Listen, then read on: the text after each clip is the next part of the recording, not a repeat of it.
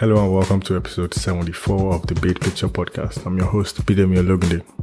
In this episode, I'll be answering listeners' questions about what working in cybersecurity entails in terms of daily job functions, stress levels, hours, and pay.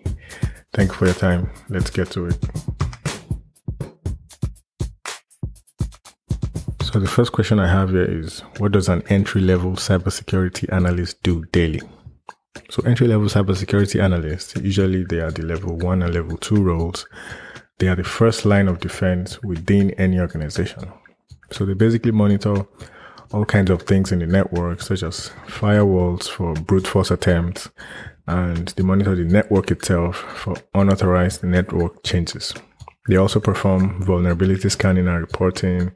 They monitor configuration changes. They watch for things like fraudulent activities and phishing email campaigns on email servers.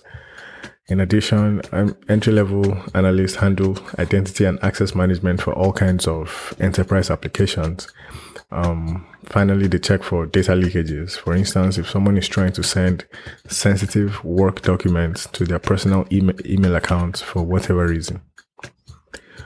So entry-level analysts most commonly spend the bulk of their day-to-day activities on the Security Information and Event Management Tool, also known as the SIEM, S-I-E-M. All their activities usually end up in tickets, which primarily serve as documentation tools. In companies that don't have the traditional Security Operation Centers, also known as SOC, S-O-C, entry-level analysts do stuff like basic hardware forensics. They research the tools that are used by different teams across the organization, and they find ways to automate some of the more mundane tasks that are done daily. So long story short, entry-level analysts are the eyes and ears of the information security organization within the larger organization, and they typically operate on a 24/7 basis. And as they move up in rank, their roles change significantly. So upper-level analysts do stuff like penetration testing, they fix and apply security patches, and they provide cyber threat intelligence, which is what I do. They usually serve as the first responders in the case of a potential security incident. So those are the incident response teams. They also write code to create patches from identified vulnerabilities and exploits. So that's the vulnerability management team.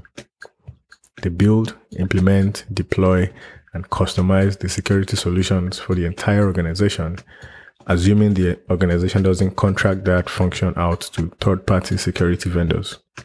In addition, upper-level analysts also suggest the levels of security for various network zones within the organization. Finally, they get to decide the threshold levels for the different monitoring systems, which is a fancy way of describing alert tuning. So the much higher level analysts, so the ones that are even higher than the upper level analysts, they occupy the roles of advisors to people like the CISO, the Chief Information Security Officer, or the Chief Information Officer.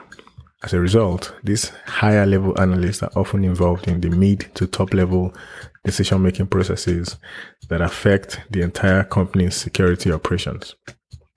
So I hope I've been able to answer this question well. What does an entry-level cybersecurity analyst do? Then I talked about the upper-level analyst and even the much upper-level analysts, who are basically the advisors to the CISO and so on.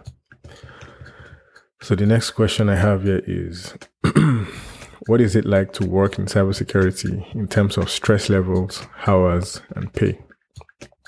So I always like to use an analogy that cybersecurity is very much like working in the healthcare field.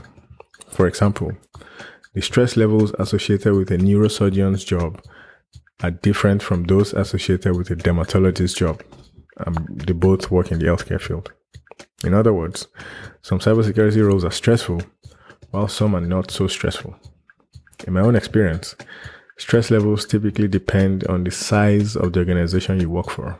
So if you work for a relatively small startup, then your daily job functions will most likely look checkboxy. So like you're ticking a checkbox. So most likely you were only hired so that they could tick a checkbox, not necessarily have information security. If you feel an information security void in that startup, then that's great. Still, It's most likely more of an assurance to their investors or early customers like, hey, look, we have a cybersecurity guy or girl or team. So just to keep their investors happy. On the other hand, working in a large organization comes with challenges where groups are highly siloed. No one necessarily wants to share with you what they know or how they know what they know. And there is usually not a significant opportunity to learn outside of your area of expertise. So invariably, at a large organization, you find yourself relegated to performing routine tasks rather than thinking creatively outside the box to protect your organization. So this happened to me at one of the organizations I worked for. And out of respect to that organization, to the team and the leadership, I won't mention the name of that organization. However, I was basically doing routine tasks, and I'm the kind of person that I like to challenge myself. And of course, I started challenging myself, learning one or two things outside of my normal day-to-day job. And this began to show results. And a few people in my leadership vertical noticed and then decided to pay attention to these new skills I was developing, and I was using it to good effect. And the time came for me to increase my role officially, which I did for a period of time. Nothing was happening. There was no movement, basically. And then I left. I left the organization, basically. So I'm not saying this to convince anyone that you should leave if no one is paying attention to the skills you're developing. No, of course, every case, every situation is different. It's just that you are the person who understands what you're going through, what you're seeing, what you're not seeing. And throughout that process, I'm happy to be able to say I was able to communicate effectively. And everybody knew that the communication was happening. But then it's just that even with the communication and the openness and putting everything on the table, still nothing was happening. So to me, it just felt like it was time to leave. And in that kind of scenario, my advice for anyone who is in that situation would be the writing on the wall may not be legible or obvious simply because you are paying attention to the wrong wall. So I guess that's all I would say about that. Anyway, so talking about stress levels and cybersecurity organizations, the most optimal stress level is right in the middle, where I guess mid-sized organizations, that's where the real stress is.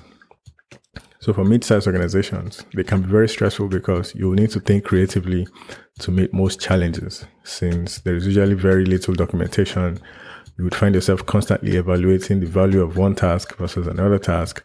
And on top of that, you're also evaluating the efficacy of everything you do. Sometimes you will do great work that you are really proud of. Other times you would fail worse than you ever thought you could. And if you're the kind of person who thrives under pressure and strives to exceed expectations, then this is the right kind of environment for you, ironically. Otherwise, I would recommend working at a large company first. And then at the same time, you develop your expertise in a single area of information security, which will then give you the platform that you need to mature into a generalist in a more high-stress, mid-sized environment. And the important thing to always keep in mind when working in cybersecurity is your effect on the average user of any technology, product, or service. So the users won't know what your role is in making that particular product or service safe and secure for them. Still, your job functions every day to protect their privacy and identities makes a difference. So even if your own friends and family don't fully understand what you do, which is usually the case, you will feel good about it. And in terms of pay in a cybersecurity role, it varies like in any other field. As you move up to higher roles, it becomes financially rewarding, again, like in any other field.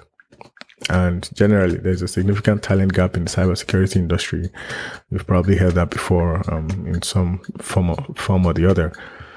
And this trend is likely to continue for a while as artificial intelligence and cloud technology develops faster than people can keep up with their required certifications.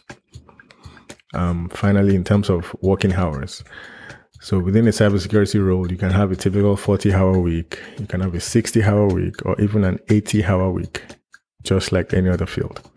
So it basically depends on what you want to do and how ambitious you are. One more thing to note in cybersecurity is that there's always stuff to do, which is why most teams operate 24/7. So even beyond normal job functions, it's a field that is very dynamic. So you would find yourself needing to keep up with new information all the time. So that's all I have for this episode of The Big Picture. The production, editing, fact-checking, audio engineering, and graphic design were done by yours truly, Bidemi Ologide. Please join me again on the next episode as I continue with a deep dive on cybersecurity topics, news, events, and incidents, and the lessons we can all learn from them for robust cyber threat intelligence and awareness in our daily lives. Make sure you subscribe, rate, and review the Big Picture podcast wherever you listen to podcasts. Also, please share the show with anyone you think might benefit from it. For questions, comments, or any suggestions, please email bidemi@thebigpicture.com. You can also get in touch on Twitter @bidpicture, as well as on the Clubhouse app @bid. Please remember to leave a review for the podcast if your platform allows you to do so. Thank you for your time. See you on the next episode. Bye for now.